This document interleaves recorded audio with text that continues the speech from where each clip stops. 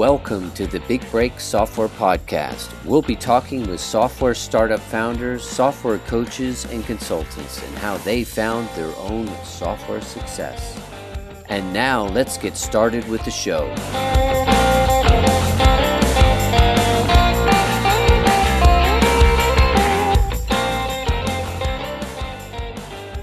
Hi, everyone. This is Geordie Wardman here, host of the Big Break Software Podcast, where I talk to top leaders in the software field like Seth Godin, Andrew Warner of Mixergy, and many more. This is a show where we talk to proven founders about their 0 to 30,000 MRR journey and beyond, and their biggest challenges during the first 3 phases of building their software. Today's episode is brought to you by OneStop.io, which I co-founded after being in SaaS for nearly a decade. We have 45 developers waiting to take your idea to fruition. If you want a reliable full-stack development team with top talent that costs half as much as in-house developers, and you can think of us as your outsourced CTO because we've got 20 years of development, entrepreneur, and business experience to help keep your project from ending up in the software graveyard. We specialize in software as a service and software startups. Contact us at onestop.io and we can spec out your project today. Today I have CEO and founder Amar Ghose of ZenMaid. Amar founded ZenMaid in 2015 and slowly grew to a leader in the cleaning space. Today we'll talk to Amar about how he came up with the idea, funded his MVP, and navigated his way from 0 to 30 to reach his software big break. How are you today, Amar? I'm doing great. I mean, it's quarantine, you know. Yeah. The world's a different place right now, but sure it's cool. There have been a lot more opportunities like this to catch up with old friends and everything that we obviously go a long way back, and you know that's actually been really, really nice that just everyone's a bit just slower right now. Slowing down. That's right. That's right. Why don't you tell me a bit about yourself? You tell me a bit about ZenMaid and what specific problem you solve for your customers. They're obviously cleaning services, but why don't you just give us a quick background? Yeah, absolutely. So I founded ZenMaid in 2013 with my business partner, Arun. And we did that. We came across this course, the foundation, followed sort of that like model and started the company after digging into the problems of maid service owners. So previous to that, I had actually run my own maid service, not very well, but I had run it, and I had experience with it. And we had sort of built our own sort of in-house like technology that honestly wasn't great, but it got the job done. And so, you know, Arun approached me to partner on this. And at the same time, I was doing tech sales, right? So I'd worked for a company in San Francisco and was selling, SaaS products to companies. And so that was why my friend had wanted to partner with me on this. And essentially what we found was that for maid services, every single maid service on the planet has one thing in common, and that's not actually that like they even clean well or like do a good job, but every maid service on the planet has to have a schedule. They have to know where they need to be and when, and what actually needs to get job on every single what needs to get done on every single job. And essentially we provide a solution for that. So some people will use pen and paper, some people will use a whiteboard, some people will use scheduling software like ZenMaid or one of our competitors, or you have Google Calendar, and you have a wide variety in between. But globally, like every single cleaning company has to do that. Calendar. Yeah. And we provide just a very specialized solution to managing that. And then our differentiation, what we've sort of developed into like over time, is we try to take all of that information that every maid service has to be managing for their schedule, and we try to automate as many things in their business as possible around that sort of like core foundation. And so, you know, if you're interested, we can talk about that a bit more like later in the conversation, but that's sort of our differentiating like point. That's why people use us instead of like pen and paper. Okay, great. So is Arun still with you? No, Arun exited the business maybe 4 years ago, 4 years ago. So I very much feel like a solo founder like these days. But I mean, we've been in business for 7 years now. So he was with us for the first like 4 years. He was, first like groomsman at my wedding. Like we're still very close. And he still has a large like ownership of he the does, company. okay. So he acts more as an investor, that he's actually helped us in quite a few situations, but day to day, he's no longer working in the business. Okay, that's interesting. Okay, so take me back to the beginning. You mentioned you had your own cleaning business and a service. Was it a calendar at that time? The service, the business that you had, or no? Well, so the one that I had an actual maid service, right? So Okay, so you didn't have when you started the foundation. And I'll quickly just say to any listeners that don't have no idea what the foundation is, it's a software that this Dane Maxwell, who's basically the founder of it and is friends with Amar and I, he started this software, and it basically walked you through how to start a SaaS business. And I think he sort of moved away from that because he figured that SaaS is pretty difficult to start. I think that was one of the challenges he found out with the students. But a number of the students from those early days ended up building very successful SaaS businesses. And of course, you're one of them. That's what that is. So why don't you walk through, so you obviously picked the maid cleaning service because you felt like you knew it. Is that right? But did you sort of investigate other niches as well? And why did you end up settling with maid cleaning services? So I was talking to someone about this yesterday. I'm forgetting who it was, but yeah, essentially, I followed the foundation, and we actually avoided doing idea extraction and like doing customer development with the cleaning industry because we thought that my previous involvement there would be like a crutch for us, right? Would lead us to make, like inoptimal like decisions or whatever, which looking back was very silly. And I think we figured that out quite quickly, was that most people had no interest in talking to me when we tried to contact lawyers and doctors and stuff like that. We were both pretty young, like I was 24 at the time when we started this, I think. And so I just didn't have like much, professional experience. I wasn't bringing much to the table with these conversations and stuff. And as soon as we switched over to maid services and started calling maid services, and they were getting on the phone with another maid service owner, even though I'd already like moved on from my maid service, that clearly struck a chord with like our future customers. And so that was sort of how we ended up on it. But yeah, we actually tried quite a few other industries first, and it didn't go so well. I think it would go a lot better now, but I was just too new at the time. Okay, that's interesting. So you felt a lot more comfortable talking to these maid cleaning owners because you were one yourself, and so it was easier for your outreach. But you didn't do ID extraction with them, or you did? So we half did, because like the whole thing was that we already had an idea that by the time we'd moved to this, like, we'd already talked through the idea of building a scheduling software for maid services. And we had just decided that we didn't want to pursue that without looking at other things first in other industries. So when we came back to maid services, honestly, Arun started coding on this as I was doing idea extraction calls. And so we essentially shifted a little bit, that initially we thought we were going to do like more of like a booking form software that had a scheduler behind it. And the idea extraction calls really changed it from that into it's a scheduling tool, and the booking form is like an add-on feature, right? So there were important things that we learned from it, but we half did it, we half didn't, Okay. So it sounds like you sort of bypassed the idea extraction and moved right into sort of validation. So is that what you're getting on? Is like, I'm an owner of a maid cleaning service. I have this problem. Do you also have it? That's sort of what you're doing. That was definitely more the approach, that I tried to be more like open and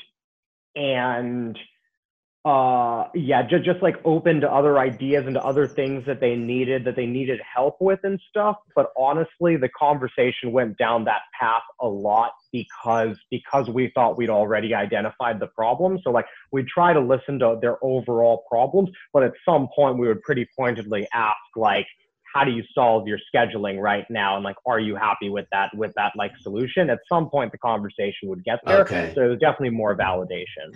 Okay, great. And so once you figured out that was a problem, Arun is already coding. Just out of curiosity, what stack do you guys, or what stack are you on? We use Ruby, and Ruby on Rails for The back end. yeah, for the back end, and for mobile we're doing everything in React or React Native because we have mobile apps now. Okay. That's from like maybe 2018. Okay. Okay, great. So, so Arun is starting to code this. Did you collect pre-sales? So we were already working on it quite a bit. We made, I think, one pre-sale that one person paid us $1,000 over like a 4-month period for like lifetime access to the software. But at that point, we already had a prototype to show her that it wasn't ready for her to use. But I mean, we had gone pretty far into the process before we were like asking for money and stuff, which I think was helpful in terms of just like my mentality, that I feel like I was much more comfortable being on the phones and connecting with a lot more people and not asking for money yet. But I mean, that was in large part because we had already started working on it. So it didn't really matter, that I really took that time more to build up relationships with a lot of Maid service owners so that when we had the software ready, a lot more people were willing to check it out and to give it a go. Okay, great. So you were sort of, while Arun was developing, you're kind of going out, networking, building a list of like potential beta users with the idea that as soon as the software is ready, you would get like, let's say 10 or 15 beta users that would come on and kind of pay you some sort of monthly and give you like feedback. Because presumably the idea was still pretty, like the MVP was still probably raw and not fully fleshed out. Was that the idea then? You sort of get those 15 users, or walk me through your whole sort of launch.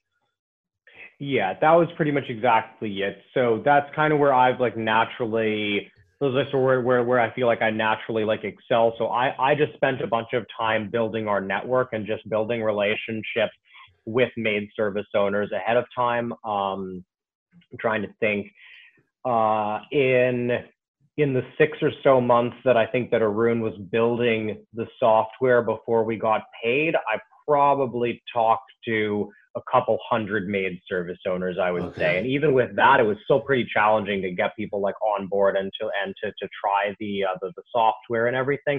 But yeah, that was exactly like the strategy, was to talk to those people.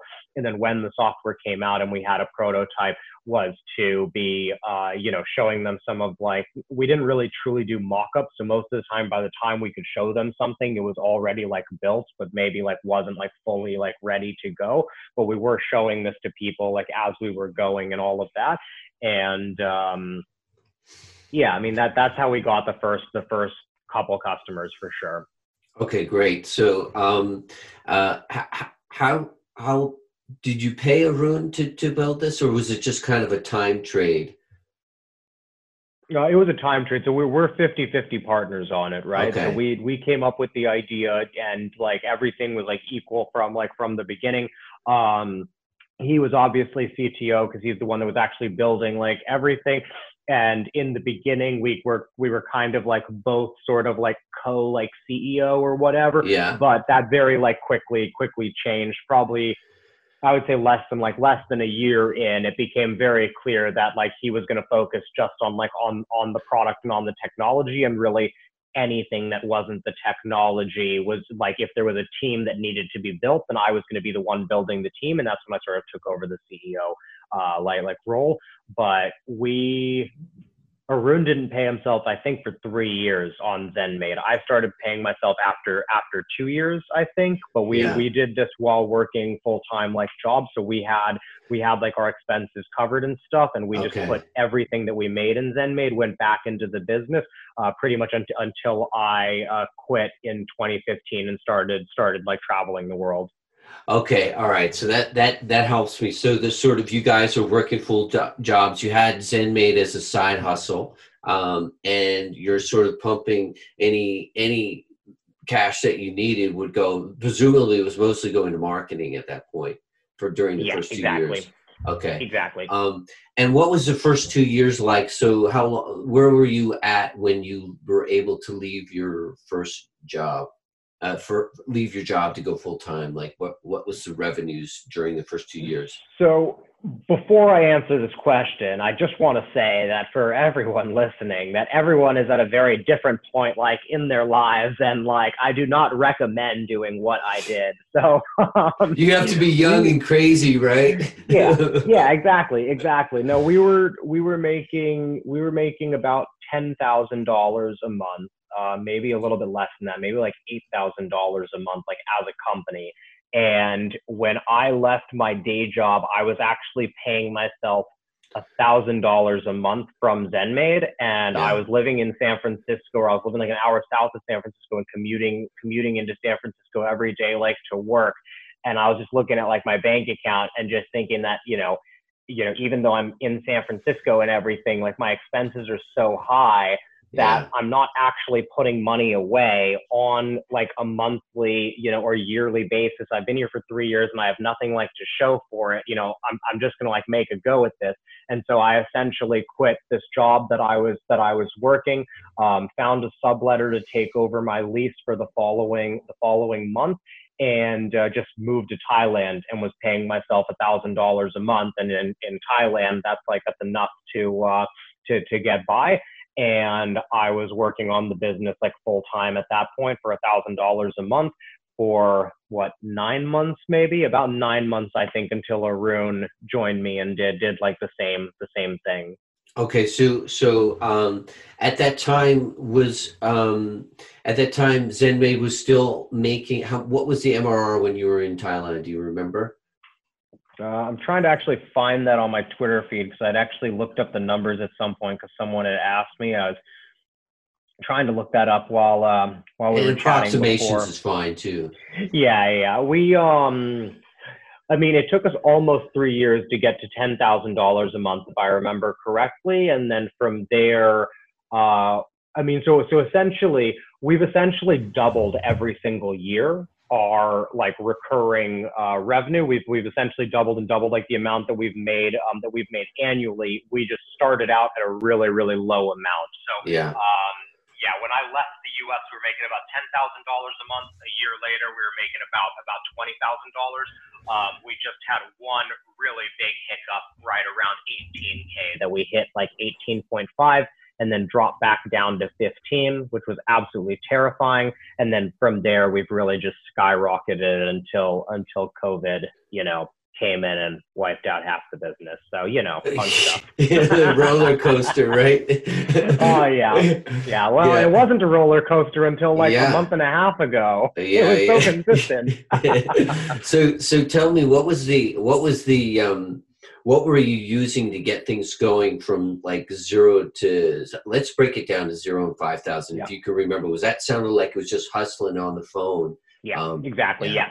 So for zero to 5K. So one thing is that, my story is very much going to be from the lens of like the salesperson or the marketer, right? That I'm, the non-technical founder and CEO. So everything for me, when I think about these revenue ranges, to me, it's all about what was happening on the sales and the marketing side. Just because even if we had a better product, people still have to find that product, right? So 0 to 5K, we were very much following the foundation model that we essentially just scraped contact information from Yelp, and then we were reaching out to people with cold email to try to connect with them, to jump on a call. Sometimes offering them, like a lead magnet or like a piece of content that we had created and stuff. Yeah. And then I also I also did quite a bit of cold calling, but most of the cold calling was following up with the people that we were emailing, right? So like cold calling and cold emailing were like two sides of the same, like the same campaign. Yeah. But given that that was my natural skill set, that's definitely what I focused on in the beginning. And then during that time, right towards the end of that time, when we were probably getting around maybe 7 or 8K a month, I think, not 7 or 8K, when we were getting around probably like 4K a month, around there, one of the cold calls that I made essentially led to a big partnership for us. And that partnership was one of the things that took us like through that like threshold and into the next like level of going from 5K to like to 15K. That was where partnerships and content marketing began to play like a bigger part. Okay, so tell me about that partnership. What was the partnership, and how did that help you? The partnership was with Sharon Tinberg. She's a consultant. She's been in the cleaning industry for a long time. She has like, business in a box type programs that I think are about $2,000. And she's worked with a lot, and she's helped a lot of maid service owners, over the years and stuff. And so we joined her LinkedIn group, and I gave her a call thinking that she was a maid service owner that had like a following. I didn't realize that, she like actually had a business around this stuff. And essentially we jumped on a call with her, and we just had like a nice conversation. I was just sort of introducing myself and just letting her know like how we were trying to help people in the industry and all of that. And she goes, oh, hey, like, I'd like to look at the software that you guys are working on. I've been endorsing another software company, and honestly, like, I don't feel listened to at all by the guy. It's just like, I essentially like, refer him people, and he'll sometimes like give me a check or whatever, but there's no thank you. There's no nothing, like there's no like real relationship there. And so I essentially, I talked to her about some of the stuff that she would want to see, essentially did idea extraction upon her, or customer development upon her of like, hey, you're a consultant, like what would you want to see in a software that would make you comfortable recommending it to your clients, right? Yeah. That's like, looking back on it, I wish I had done that with a lot more people with a lot bigger names in the industry. Like early on, it would have been helpful. But essentially, she talked to us about some stuff, and one of the big things that she wanted was customized work orders, so that when her clients used our software to send their cleaners the details of the work they had to do, she wanted it to have like all of these variables, for them to fill out based on what she like taught. And of course, those are just custom fields and everything, but we didn't have custom fields in the software at the time. And so Arun stayed up all night coding this in. And then we came to her with a prototype like the next day, and was like, hey, like how cool would it be if like the software, allowed all of your clients to send this automatically? And she looked at it and was like, oh my God, this is so cool. And she probably must have referred us 50 clients at least, I would say, like after that. That was over a couple year period. Yeah. But yeah, that was our first partnership. Okay, so you got 50 customers from that, and then you're obviously on the track like, whoa, we need to find partners. Is that what happened for you? Is that kind of the...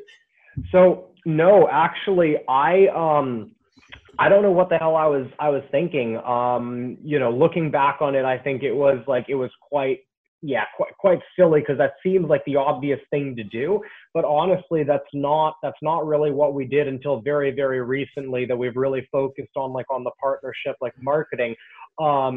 We just sort of kept a nice relationship with her, and then just went about our business and went back to focusing on paid marketing. That paid marketing has been like the one constant throughout the life of the business. And we just continued focusing on like the paid marketing and content marketing. And it was probably like 2 or 3 years later that we really began to take like partnership marketing seriously. And now it's huge for us. Okay. But, we had that big win with her, and it didn't even occur to me what was happening. Really, I just thought it was kind of cool. Yeah. It was sort of like a one-off, But how has the paid marketing worked for you? Has that been successful for you? Because a lot of SaaS companies have a challenge with that, because your ad spend could be say $15,000 a month or something like that, but on a little $50 item, it's hard to make that back. You know, and let's say your lifetime value may be $2,000, but I mean, when you've got your ad spend so high, it's hard. Sometimes it can be hard for you know, for paid advertising. How have you made it work?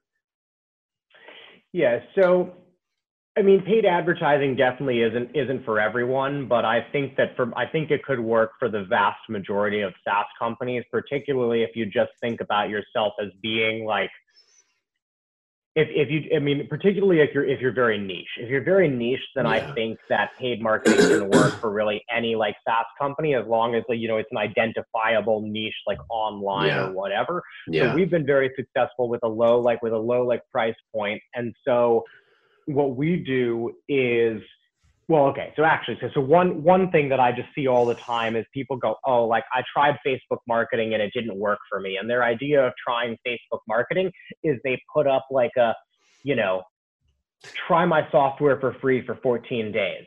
Yeah. And like, that's essentially like the ad. And, you know, it's just like, when's the last time that you were just scrolling Facebook and you saw a graphic and some guy going, try my stuff, and you're like, okay, I'm going to try it. You know, like that never happens, right? Yeah. So we focus a lot more on like relationship building and stuff. So there's like a couple of things, right? So we built up the software initially by doing paid marketing on Google. So people search for Maid service software or Maid software or Maid scheduling software. And there's a bunch of keywords that our audience actually searches for. So that's like the easiest way, the lowest hanging fruit to just get the content. So you did the SEO stuff.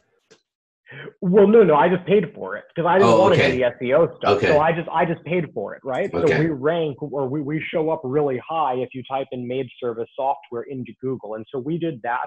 We also found directories. So the other thing that we did was, if you type in your primary keyword for your software, so for us, again, that's Maid service software, you can see which review directories rank really well for your category. And so for us, that's Capterra. And so we went to Capterra and found out they have an advertising program. We figured out what category we're in. We're very lucky because they actually have a Maid software category, which most of the directories don't.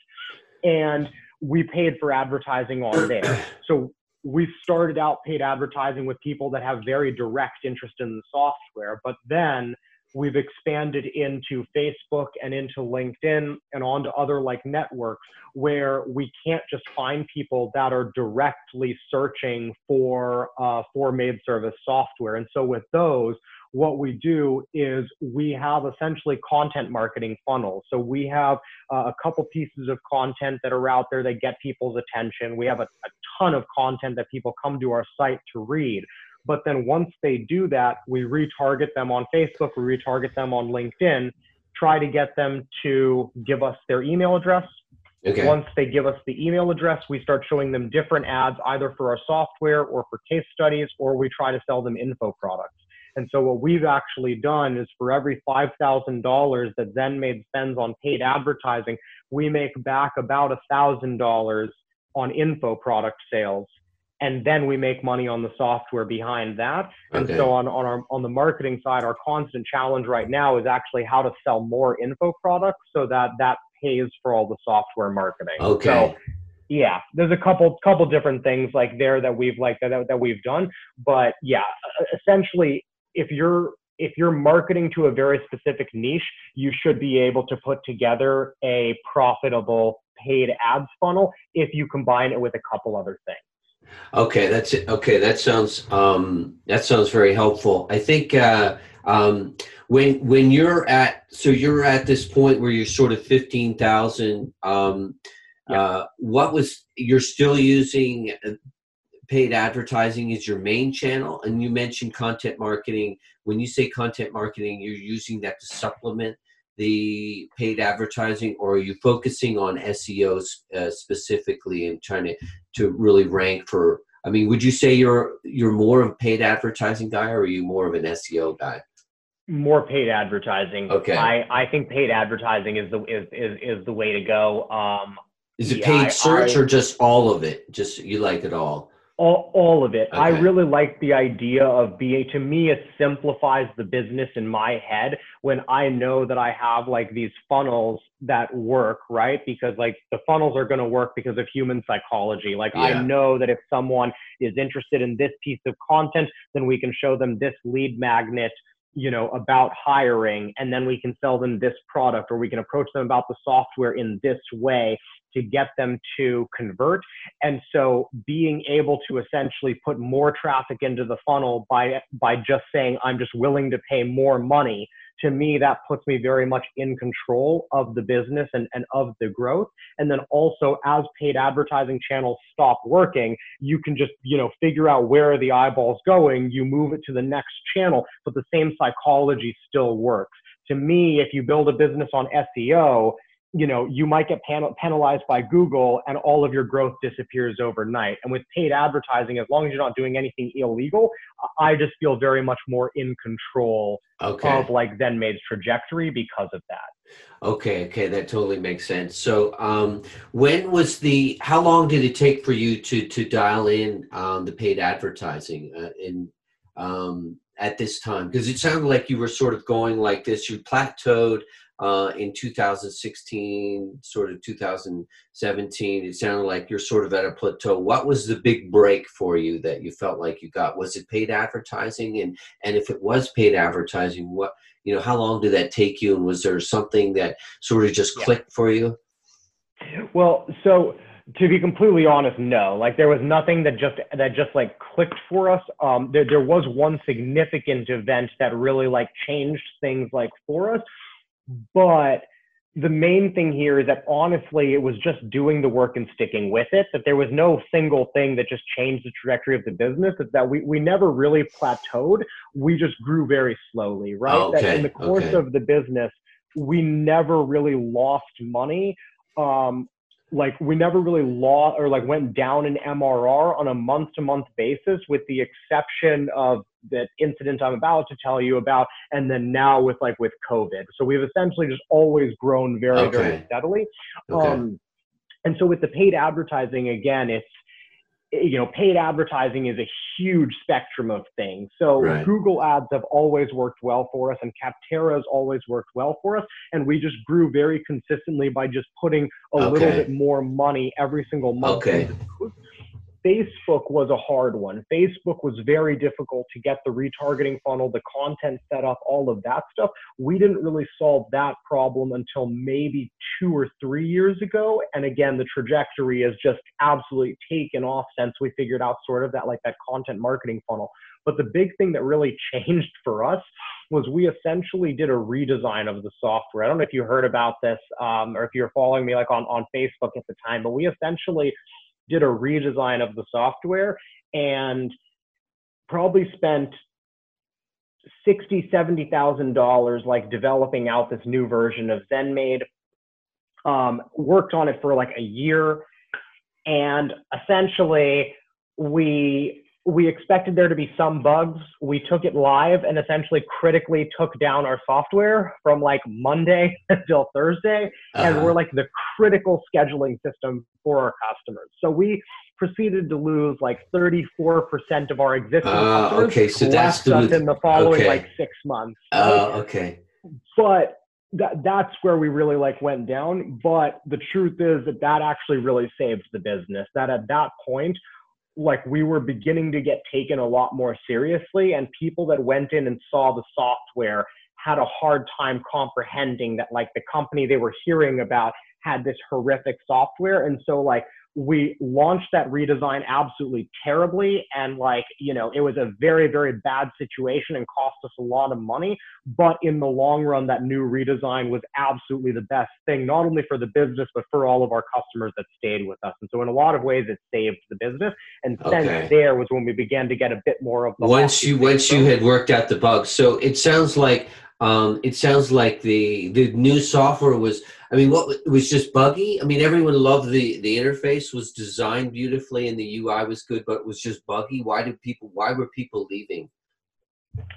So, I mean, essentially it was non-functional, that there were problems with it. So that the main one that actually, that like if I had realized that this was the main problem earlier, I could have like saved our customers so much pain.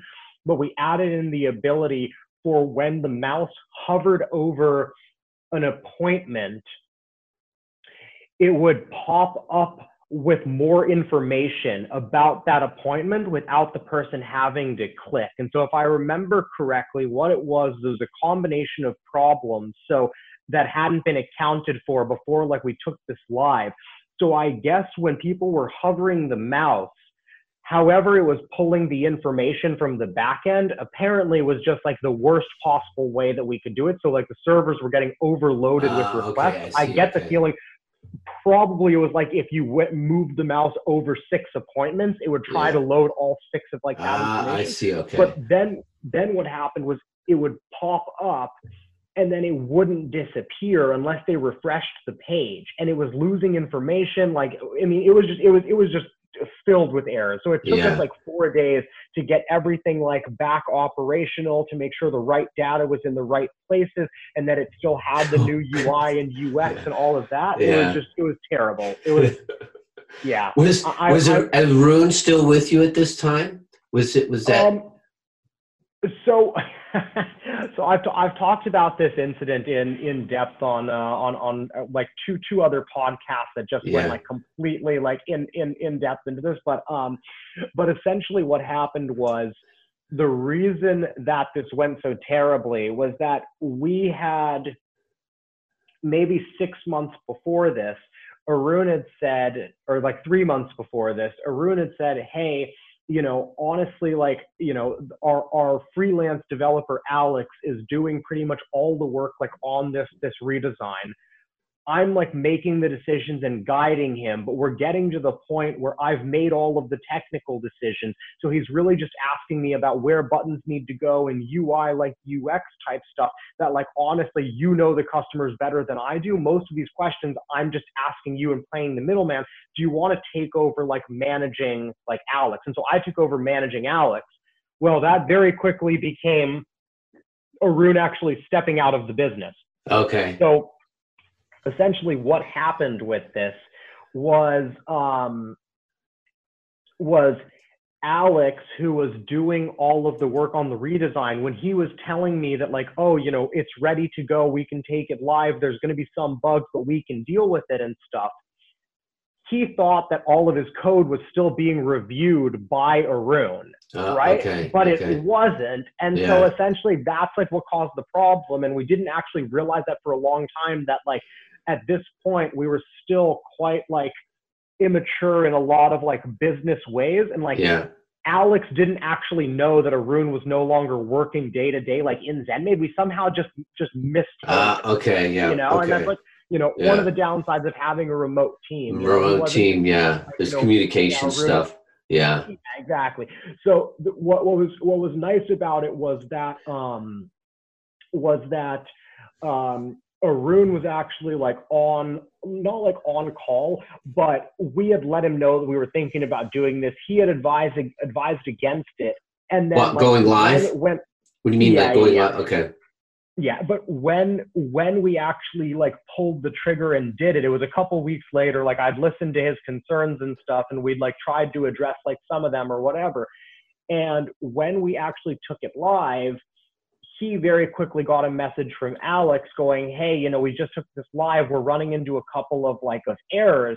And Arun logs in and goes, oh shit, like this is not a couple of errors, guys. Like everything is on fire right now. So him and Alex probably spent 12 or 14 hours after that, just working the two of them like around the clock, right? And I was asleep when this all started. I woke up like 6 or 7 hours into this and then spent the entire rest of the day with two team members that I was with in person at the time, just doing damage control across the industry. Okay, so what are the lessons learned with this then? What was your takeaway? Like, how would you handle that situation now, looking back? It sounds like it's obvious, just to keep Alex doing code review. Yeah, yeah. Sorry, not Alex. Arun. Arun, Yeah, Arun. Arun. Yeah. Yeah, no, there were a lot of things that honestly should have been handled much differently. I almost feel like it's not even really worth touching on because like they're so obvious. But I mean, yeah, like the communication internally was absolutely horrible about this. Now we're set up so that if we were to ever make that sort of significant change, we have our operations team or our internal support team that can go through and can manually test the entire Yeah. software from start to finish for bugs. It's better And we have testing. Yeah. automated testing in place as well. So we've Okay. really taken it to like the Okay. complete So it took opposite. that to really sort of install the automatic testing and things like Mhm. that. Yeah. Okay. Um, all right. Yeah. So that sounds like a very valuable lesson. So I understand what you mean when you say that saved the company. At that time, then you went like 20 back down to 15. Is that what you're saying? Is that? Yeah, about that. I think it was a little bit less than that. It was like 18.5 down to like 16 or something. Yeah. Okay. Okay. Um, But and but with but that, we were just the saved by UI new is growth. really nice. The UI is really once you got this cleaned up in 3 months or whatever, the UI is clean and it's like okay Yeah. now people log in from Facebook and say okay these guys are for real. This is a serious SaaS company, and is Yeah. that sort of a turnaround point for you? Yeah, when we put in all the money to make that happen, we definitely felt that the initial version of the software, because we were at 12 14K when we started working on this redesign, essentially Yeah. still with our initial MVP. We just didn't believe that MVP was ever going to be able to scale beyond maybe 25 or 30K. It just looked terrible. I mean, it Yeah. worked, it did the job, but it was already going to be facing like that long ramp of death that like SaaS companies talk about, right? Of like it can only get to a certain point before the churn is just going to Yeah. outrun the growth. And with our current product, I genuinely think that we can get this to like a $10 million a year run rate. Right. Okay. Okay. And so tell me about Capterra. I've not used that. Okay. How does that work? How does the Capterra advertising work? Yeah, so that's pretty straightforward. So Capterra, if you guys just go to capterra.com, you can look up ZenMaid or any other like software by category, and essentially they just have a pretty basic directory site that allows people to leave reviews for various software programs. And so Maid software is one of those categories. One of the things that's like really annoying about Capterra is that they obviously have like a pretty basic advertising program, so it's not quite as good of a user experience as like Google, for example. So what I mean by that is that if you pay them any money at all, you will rank above all of the organic listings. So like their sponsored listings will sometimes have 20 sponsored listings before you actually get to see like the organic of like what's the actual best one. Yeah. But yeah, So essentially it's just basically search. It's paid search in Capterra, basically. Yeah, exactly, Yeah. exactly. But they generate traffic on their own. People know them as a review site, and so we just pay for advertising on there. And the people that come from there convert very, very well for us because they're interested specifically in what we do. And we've also taken the time to send a lot of our customers there to leave us reviews. So I think we're rated 5 stars with like 150 reviews. And, in a small industry like the cleaning industry, right? Like there's a lot of cleaning companies out there, but a maid service owner that, skims through those reviews and goes, okay, there's 150 owners just like me that use this software, specifically, it's quite different than, like Zapier or something, right? Yeah. Okay, that makes sense. All right, so it sounds to me like you're at this point where you're starting to take off. Facebook is working for you. You mentioned, is there anything else that you use now? You mentioned partnerships. You went back to partnerships. How are you using partnerships, and what are the chief sources of marketing that you focus on aside from paid advertising, which we've covered? I very much feel. Well, I think it's just going to depend for a lot of people. For us, for ZenMaid, I definitely identified a long time ago that we have the opportunity here to be the giant fish in the quite small pond. So I try to be everywhere, Okay. really regardless of sort of what like the numbers say or whatever, that you, well, within reason, at least on like on the paid advertising. But I mean, we're active on Instagram. We have a community with 5,000 maid service owners that's on Facebook. We have a private customer community. We have, you know, paid marketing. We do content marketing, podcast, YouTube channel. We did the Maid Summit, which is a virtual conference for maid service owners. And we had about 2,500 maid service owners that joined us for that. And so that was one of like the partnership marketing, you know, events that we did. And we had, I think, 44 industry experts that all gave presentations for like this talk. And so, yeah, we like do all of that, but paid advertising for me is very much a supplement to everything else. Okay. So like we used paid advertising to really multiply the impact that the Maid Summit had, right? Okay. So I don't really look at things sort of like, oh, we do influencer marketing, we do this. It all like plays in together. It all plays into together. How did the Maid Summit go? I mean, it sounds like that was successful. You're obviously planning on doing that? Is it sort of like a once a year thing? It sounds like it's probably a lot of work. Yeah, we had a full-time team member that was working on that for 12 weeks, I think. And you know, it still took a lot of my like previous connections and stuff to get the ball rolling on a lot of things. But it was really good. I mean, we were the talk of the industry for about a week. Pretty much every single group on Facebook had posts about it, had, you know, conversations going on. Yeah, I mean, I would say it's the best marketing piece that we've like ever done. And you were mentioning, I remember you mentioning that you recycled the information that you got from that as sort of you continue. So the added benefit was this long tail, like breaking out small pieces of someone's keynote speech as a piece of content, like throughout the year, right? Yeah. So what we did, just in a nutshell, is we just did like a content repurposing sort of like strategy that was applied very, very directly to the summit stuff. So out of the 44 talks, I think we had 40 of them that were then published to YouTube, and then we had them turned into written blog articles, but not just transcripts, right? That we took the transcripts and actually turned them into written articles, sometimes that are on the exact same topic, sometimes it's just one part of it or whatever. And yeah, we just released one of those every single week. We were going to be releasing those all the way until I think May or June this year. But then because of the COVID crisis that hit, we just made the rest of it opened up and like and free. We even sold the replays as well. That was actually pretty cool, that anyone that wanted access to all of the replays when the event first finished and didn't want to wait for the content to be like dripped back out if they missed it live, they could actually just buy like all of the replays. And so we made like $7,000 or $8,000 on it and covered our advertising costs and all that. And so this sounds like it's going to be something that you do once a year. Is it going to be a recurring event? It was really successful for you? Yeah, I mean, 2,500 people that went through it like live, and like I said, everyone was talking about it. It's a great add-on. You know, people still tell us, you know, now like almost a year later that they're signing up because they heard about us like through that.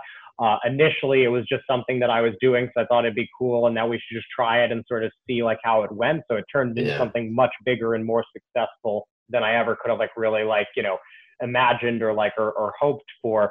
But at some point while it was going on, enough people were messaging me and going, hey, for next year, you should really consider having this person on, you know, and like comments like that, where they were just assuming that we were going to be doing it again next year. And at some point I was like, okay, well, I guess it's an annual thing now. You know, everyone's telling me it is. Yeah. What was the ROI on it? You remember? I don't actually know. I've never really calculated it. That's like the nice thing about like the nice thing with something like that is that anyone else in the industry that was trying to pull off an event like that would have to make money on it. But because we monetized through software, I didn't care. Like in the beginning, I was paying to like to do it. But yeah, I mean, we made about $7,000 on sales of the of the Maid Summit. We put about $2,000 into advertising for it. And then, yeah, the difference there probably about covered, you know, how much, or like mostly covered how much I paid the main person that ran it. So overall, it probably cost us a little bit of money when you take into account like the video editing and the other team members that had to be involved.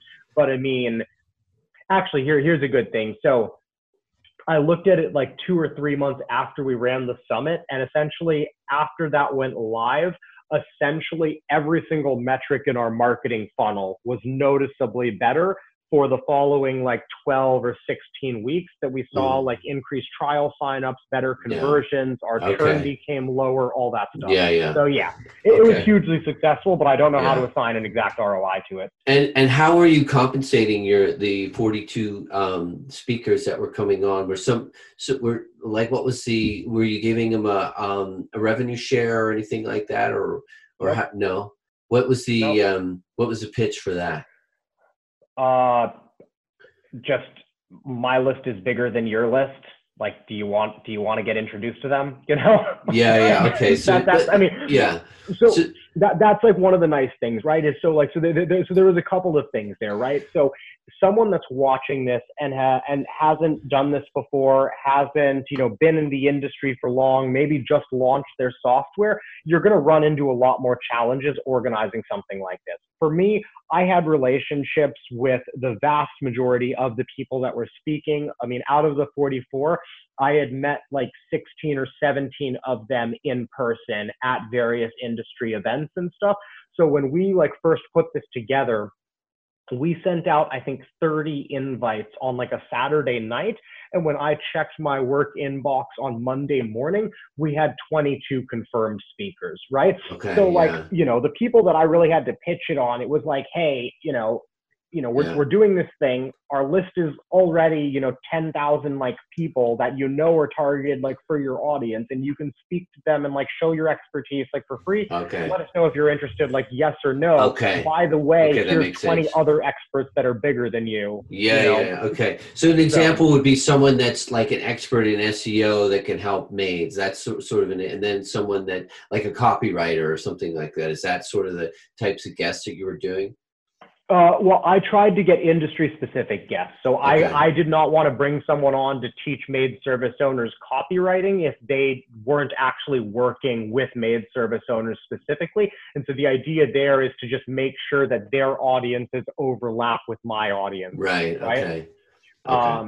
Yeah, and it depends on how much you're doing, right? Like, you know, if you were just going to do like, oh, you know, it's a one-day virtual conference, we're just going to have 5 speakers, and in the like between these 5 talks, you're going to learn about everything you need to know about marketing your maid service, then it'd be okay to bring in a copywriter that doesn't work with maid services, but can still teach them the principles, right? It just depends on what you're going for. Okay, great. And going forward, how are you handling COVID? Do you have any plans to like try and work through this? Any changes that you're having to go through your business right now? Yeah, we got hit pretty hard by COVID. That we've lost about 25% of the business in probably the past like 4 or 5 weeks. So we're getting hammered pretty hard right now. We have luckily like just become cash flow positive and had taken out like a loan. So we're doing like, okay, like financially or whatever. The one pivot that we're making is so we're still continuing business as normal, that really no matter how low this goes, we expect the industry will bounce back. And when it does, you know, we want to be like first in line, right? To help all these people as they, you know, choose new softwares and all of that stuff. And then the other thing that we've done that we've made a quick pivot on is we've designed a MVP of a new software that can help our users specifically during this time. And so we actually pivoted the entire team to work on that for like a week or so. And now it'll take 1 or 2 of our developers another couple of weeks to turn that into a reality. But those are the main things that we're doing. And then, yeah, we pulled back on our paid advertising a little bit. We've made a couple of other adjustments, but I know a lot of people out there are getting hit a lot harder Right. with their businesses than we are. So I'm very grateful for the opportunities that we still have available to us and everything. So the MVP, is it going to live off of ZenMaid, or is it actually going to be hosted on a different domain? And different domain, actually. Okay. We decided to take the opportunity to try something different. This is like we could have added this in as part of the ZenMaid software, but it could also function standalone, and functioning standalone, it could really work with any local service business. So I'm actually thinking that like we're sort of like flexing a new muscle here and putting out a new product for the first time like in 7 years, and that this could actually turn into something nice. I mean, or even the main thing, you never know. Yeah. Yeah. Do you mind telling me how you came up with the idea and what the product is, or are you going to wait for the launch? No, that's fine. So the product is it's like a basic gift card software. So it makes it easy for a maid service owner to sign up and to share on social media that they now have a gift card program available with like a link that takes the person to a hosted page, nicely designed, and shows them gift cards that they can buy. And that essentially came out of the fact that we saw quite early on during this crisis that especially the people that got put on lockdown and weren't able to clean, or had 80 or 90% of their business dry up overnight, we saw quite a few people that managed to actually lessen the blow there by offering gift cards to I've their heard clients. of that too, as sort of a initiatives like support your local business by gift cards. I saw like Emma Watson was sort of posting about that. Yeah. And it helps a ton with cash flow issues and stuff, and can allow people to support the business in the future, but help the owners now. And we looked at it, and there's like 2 softwares or 3 softwares that we've found that people use in the industry. And honestly, they're not very good. They're easy for us to create something that's better. And then with our expertise with content marketing, we think that we can differentiate a lot on the content marketing side. So, I don't know how deep you want to like get into this, but just like it's interesting. Yeah, it sounds like it's going to be. It could end up being another SaaS for you. But the structure is going to be owned by ZenMaid? It's in the same company and same bank account and things like that, right? Yeah, exactly. But yeah, we think that we can help people. Like the main difference with us and the softwares that are out there is the other softwares are sort of functional. We just think that we can do a better job helping people to actually be successful with gift cards. So making it easy for them to share it and to get it into other people's hands, and to help them to actually convert people so they actually pay for it. Because some of the competitors, it's just like, oh yeah, it's a shopping cart, and it just looks terrible. Great. Hey, Amar, I want to thank you for your time. We're coming up on the top of the hour. I really appreciate speaking with you and being so frank and open with your roller coaster ride as a business owner. We all go through them, but thank you so much.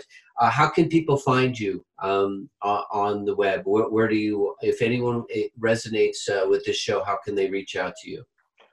Yeah, definitely. So I think the best thing to do will just be to go to my website, which is theamericandream.com. So like the American Dream, but my name, AMAR. And it's just to go there. And then from there, you can find like my Twitter account, my other social media. Twitter is probably the best place to follow me, like social media wise, particularly if you're listening to this interview and you're, enjoying following like SaaS founders and all of that. That's where I tweet quite a bit about just, random stuff that's going on in the business, what we're working on like a daily basis, and some of my random thoughts on marketing and SaaS funnels and stuff like that. Okay, great. Thanks so much for that. And we'll be sure to have all that stuff in the show notes as well for anyone that's listening.